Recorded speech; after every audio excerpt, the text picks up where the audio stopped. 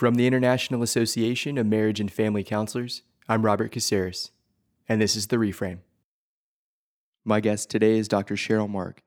Dr. Mark is an assistant professor of counseling at Colorado Christian University and currently serves as IMFC's board member at large. She's a trained neurofeedback practitioner and a board-certified telemental health provider. Dr. Mark is also an EMDR certified counselor, and she spoke with me about the rewarding nature of counseling clients who've experienced trauma.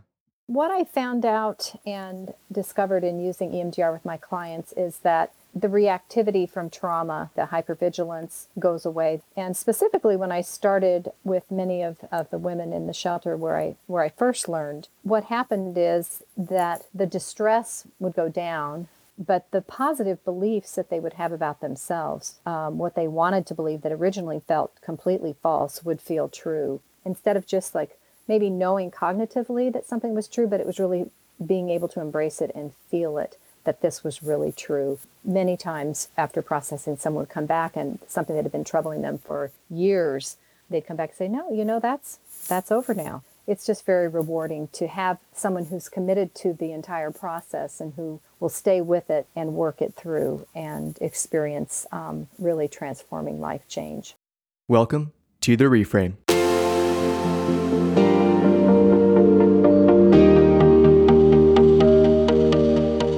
Over the next hour, you'll hear Dr. Mark discuss her prior work as a domestic violence counselor, describe her involvement in planning IMFC's annual conference, highlight the benefits and challenges associated with technology-assisted counseling, and offer tips for successfully completing an online graduate counseling program. Dr. Mark also describes how living in Europe shaped her appreciation for various cultures and enhanced her counseling practices.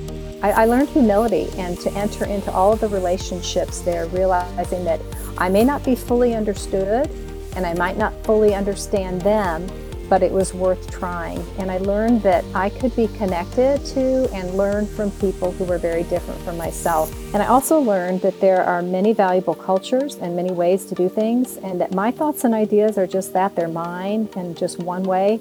And I need to remain open to other people's experiences and ideas. And so this has helped me listen to and understand clients, and keeping an open mind and an open heart is important. I began our conversation by asking Dr. Mark to share about her path to the counseling profession. When my oldest of three sons started university, I decided that I wanted to return to school to pursue a master's degree as a counselor to help families. And this was back in 2001. So I was an adult learner, both in my 40s and then again in my 50s when I returned to school for a PhD. And back when I got my start in the profession, in the communities around me, I saw families breaking apart, and I wanted to do something to help families heal. My father's also had a big influence in my life as far as pursuing the counseling profession.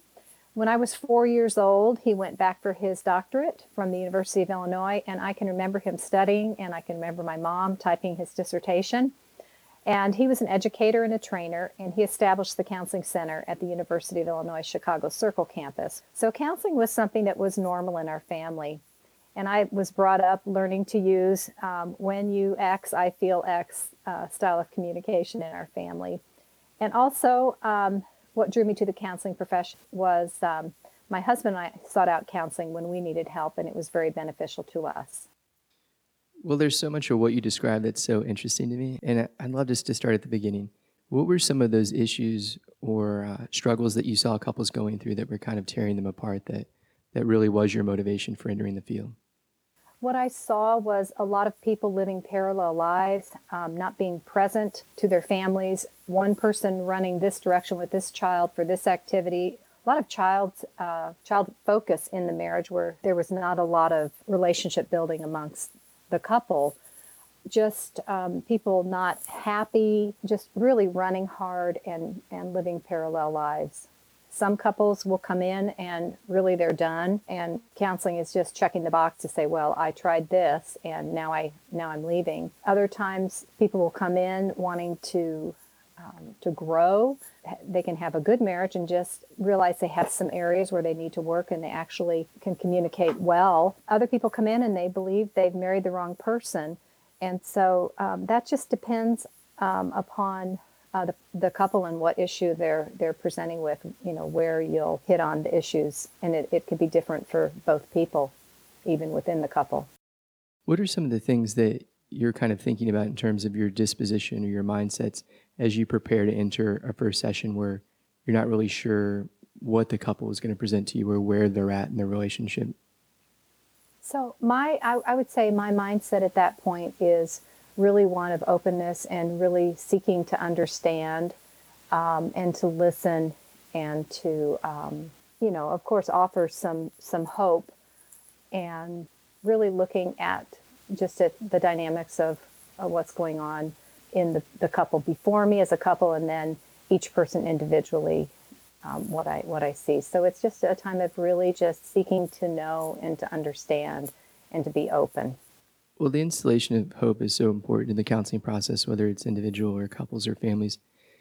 When you are working with a couple who is going through a really tough time, and maybe it seems like there's one person who's given up, do you have any practical techniques or strategies that you implement to kind of help foster that sense of hope, even if it's only illustrated by your approach to the session? I think inherently, if someone is coming to the session, to me that says they're demonstrating hope. And I would point that out and affirm them. You're coming, and I see that as a piece of hope that you have. That counseling will help you. I've noticed in my counseling that it's clear sometimes that each partner needs individual counseling, or there are certain issues that need to be addressed individually that go beyond the scope of couples counseling. And one of the aspects of your training is EMDR training. Do you ever encounter in your couples work someone maybe who's been through trauma and you find the need to refer them to someone who maybe can treat that in a more appropriate and specialized way? Yes, I think it's very important. When someone has experienced trauma, there often would be a lack of safety for them in counseling if they're continually being activated from a past trauma response. So yes, I think referring them to do their own work is very helpful. And the partner in that relationship can also go in to understand the process that their partner is going through, so that they can be supportive. There is a way to be supportive when you're working on EMDR. This may reflect just, I guess, my own ignorance or my lack of knowledge about the various modalities that counselors implement. But it seems only recently that I've kind of become more aware of EMDR, that it's received greater recognition, even though it's been around for like 25 years. And so you've been trained in that modality for about 10 years, is it, I guess? Yeah, I think it's been over 10 years, yeah. And so 10 years ago, how did you become aware of EMDR, and how did you decide that that was something that you wanted to learn more about? So we have to kind of back into this. I started my work in the field of domestic violence. I wanted to help families, and that was an opportunity that was available to me for my internship when I was in counseling school. And I only later came to realize that I actually was working with families just at the point where they really had broken down. And so as I worked with, it was women in a domestic violence shelter, as I worked with them, I realized that I needed some more tools to help them process through the traumas that they had experienced. And so I had a professor who was one of the lead EMDR people in our area, in our state, in the Kansas City area. And he was an EMDR therapist, and that's where I first learned about it and then sought that training out for myself.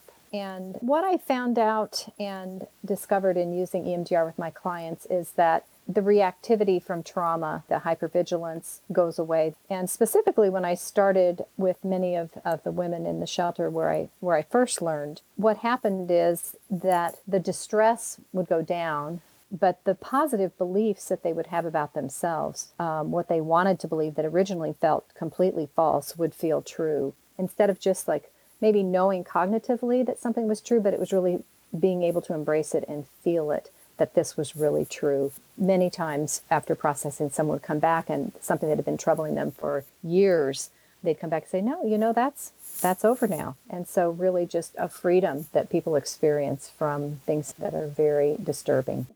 I noticed on the EMDR Institute's website that they recognize that that's kind of like the gold standard for treating severe trauma, but they also acknowledge that because it's been so effective with serious trauma, it's also incredibly impactful and effective technique for treating everyday issues, as they called them, such as like Hmm. low self-esteem or feeling powerless. Have you used Hmm. EMDR to treat those issues with various clients? Yes, I have. When I learned EMDR, it changed a lot of how I work with people.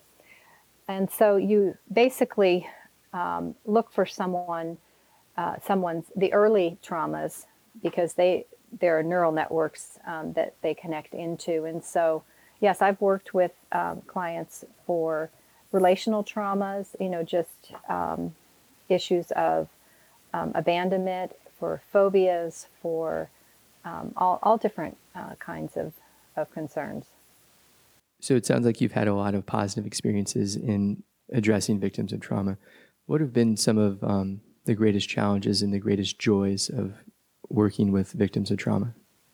I'll start with some of the challenges. Some of the challenges are just a person's willingness to engage in the work because it's challenging and it's hard. And when people have long-standing trauma, years and years, and rooted in childhood, it's just a challenging experience for them to really engage in the work. And when they do, the greatest joys and rewards are to see people who are really free from the suffering that they had. Now, it's like the layers of the onion. You work and then you work again, but step by step, as they experience freedom from certain things, then it just gives them that hope to keep going, that there is more healing for them. And so it's just very rewarding to have someone who's committed to the entire process and who will stay with it and work it through and experience really transforming life change. I guess I'd also want to ask, what are some of the joys and challenges of working with couples and families? The joys of working with families is really seeing reconciliation between people and also helping them come to that place of understanding that they don't have to be able to solve all their problems, but that they need to learn to connect with each other in a positive way and learn to talk about those perpetual problems in a constructive way. And also helping them understand and when they realize I didn't marry the wrong person. And so helping parents gain tools to engage positively with children is rewarding. And I see that really as avoiding a lot of future problems and helping people connect and repair those ruptured relationships, and for them learning how to take those tools and to just take them into their daily lives. So I noticed in preparing for this interview that you've had a chance to live all over the world. I've lived in 3 countries outside of the U.S. I first moved overseas 36 years ago, and it was when our oldest son was 6 months old. So I think I really grew up in the Netherlands. I learned to not be afraid, to try of many things, but to try and speak Dutch.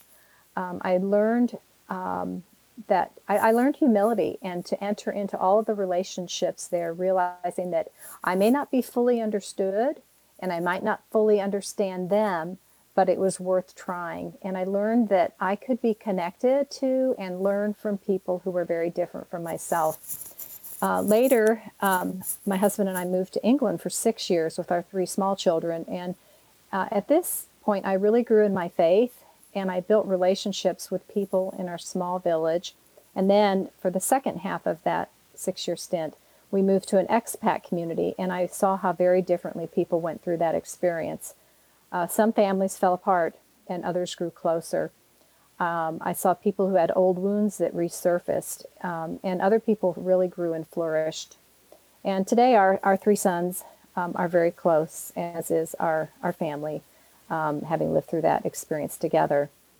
And I also learned that there are many valuable cultures and many ways to do things, and that my thoughts and ideas are just that, they're mine and just one way. And I need to remain open to other people's experiences and ideas. And so this has helped me listen to and understand clients and students, and keeping an open mind and an open heart is important. Clearly, your time in Europe was an incredibly formative experience. Did that time give you any insights into the practice of international counseling? Well, I'm not an expert in international counseling practices. In fact, the word counselors, we don't even exist in some countries. But our president, Dr. Samuel Gladding, past president, Dr. Brandy Flemez, and Dr. Brian Canfield, who is our international committee chair, they are working tirelessly to form partnerships and to offer trainings and to collaborate with professionals in many countries around the world. And my perspective is it's important to immerse yourself in another culture and ask what it is they need and listen first. And I think bringing counseling services to new countries requires relationship building first, which is exactly what IAMFC is doing. And I also think trust is critical. What drew you initially to wanting to get involved with IAMFC? Well, I wanted to be involved in IAMFC because of my passion for the family and for the positive role that it can be in our communities. And because, as like Dr. Virginia Satir might say, it's kind of that seed of people making, and it's a place where hopefully we learn we're worthy of love and that we have our place in the world. Also, Dr. Brandy Flemez was my dissertation chair, and she helped me get involved volunteering for one of the conferences.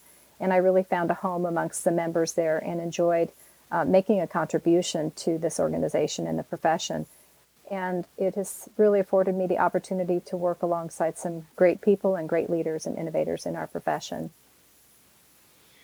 Well, I'm still relatively new to the association. I'm still working on building those relationships.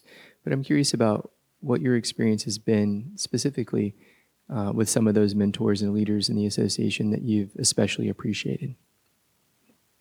Well, I think, first of all, I worked alongside Dr. Jennifer Niven Williamson, and she really trained me to organize the conference. So after that experience, I gained some confidence in running for office, as one of the main responsibilities is overseeing the conference. So for me, it was an opportunity really to give back to an organization that I believe really works for our members and provides good opportunities to present and to attend really good learning sessions.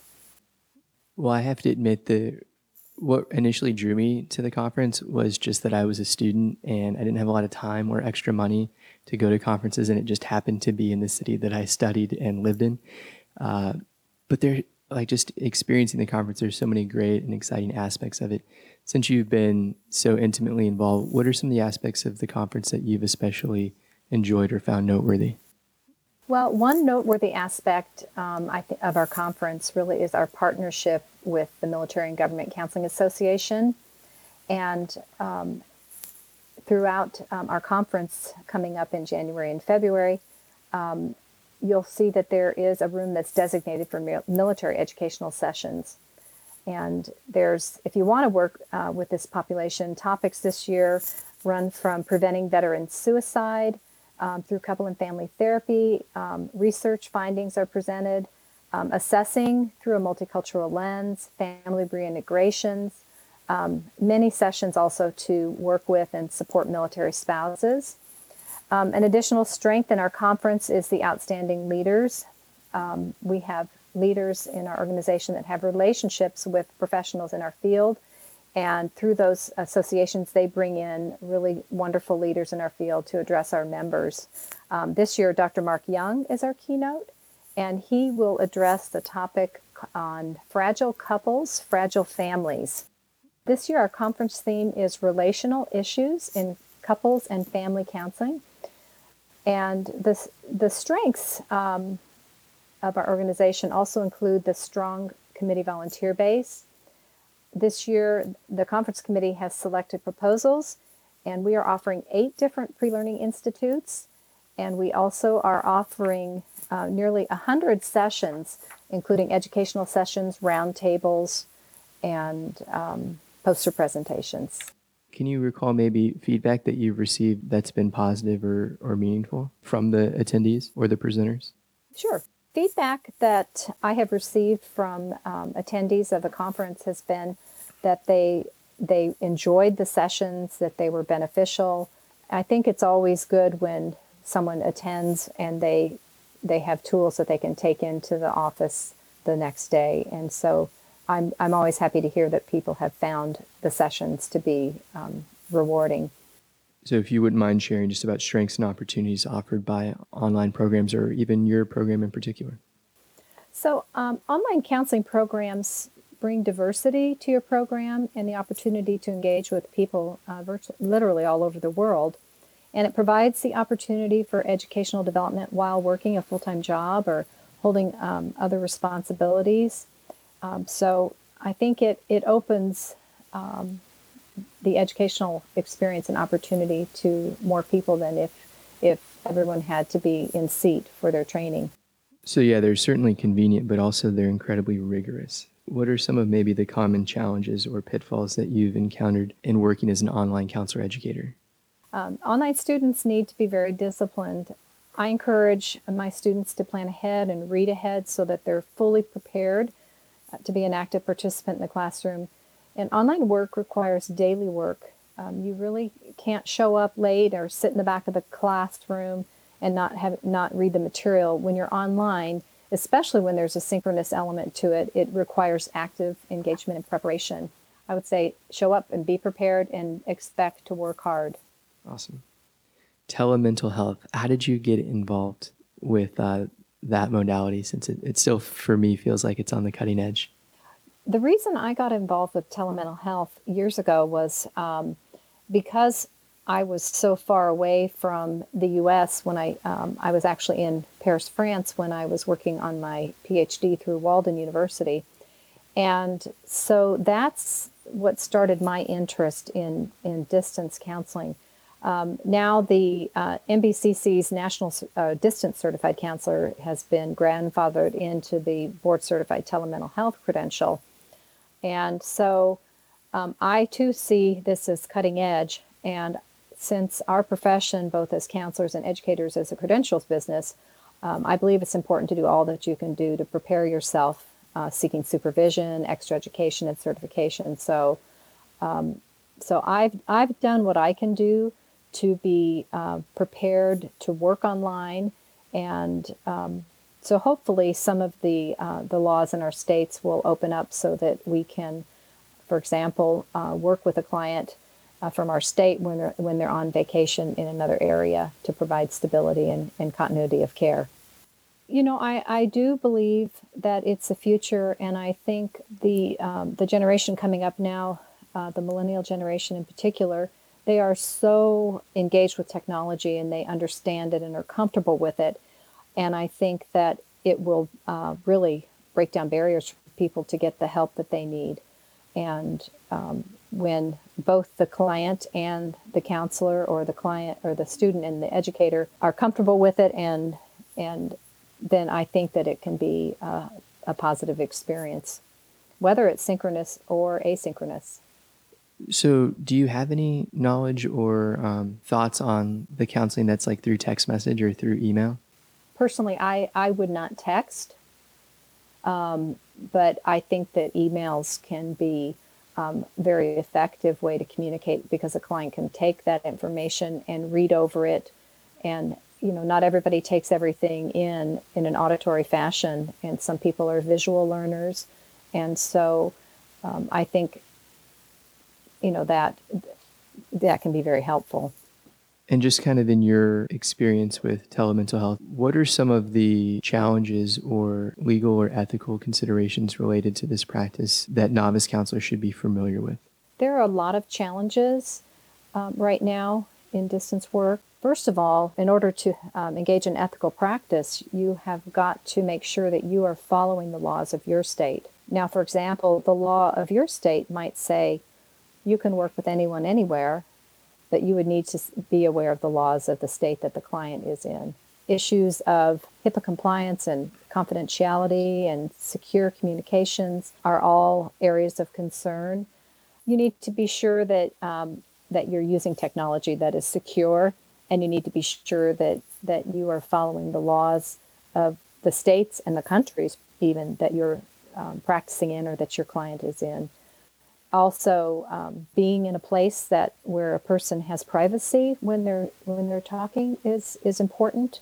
Also, one of the challenges is you need to make sure that you are actually talking to the person you think you're talking to. So you need to make sure you have proper identification.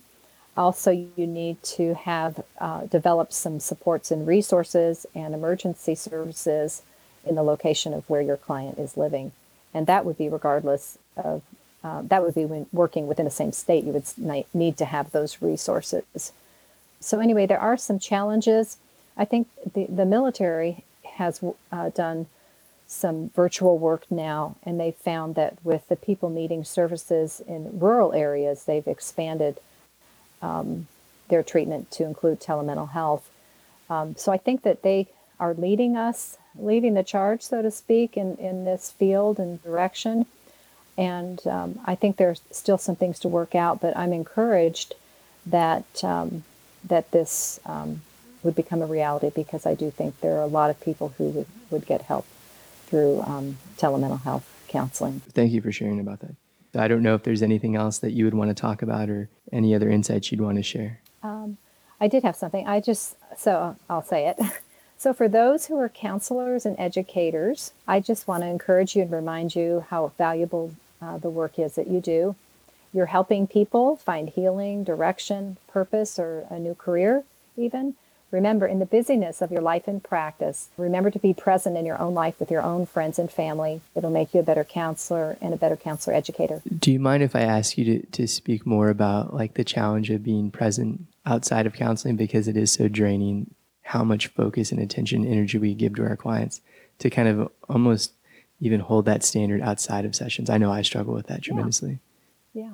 So, giving that presence to your clients or your students, and working really hard, it's easy to put those needs of the people in front of us first.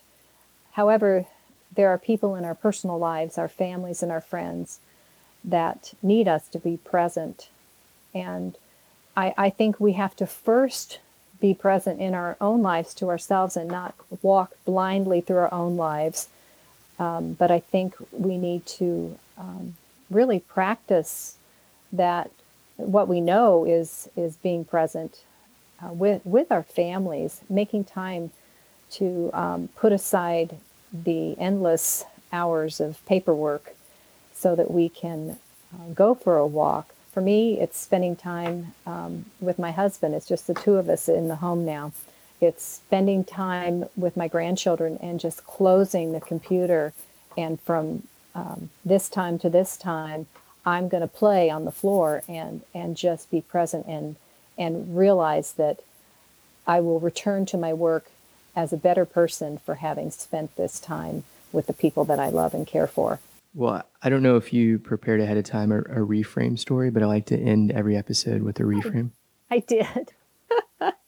Okay, so I do have a reframe.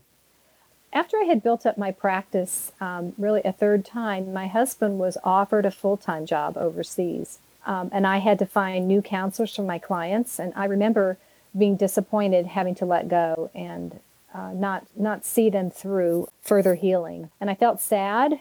And I realized that I needed to trust that this opportunity for personal growth in my husband's life and in my life also meant that I could trust that this would also be a time of growing for my clients. So instead of it being a huge loss, I was able to embrace the opportunity before me. And not long after that, my PhD, which had been way on the back burner for a long time, it became a reality, and I would not likely have pursued it without this change in our life. So today, I'm a counselor educator because of that hard decision. So I would say be open to new opportunities, even when they at first seem too costly.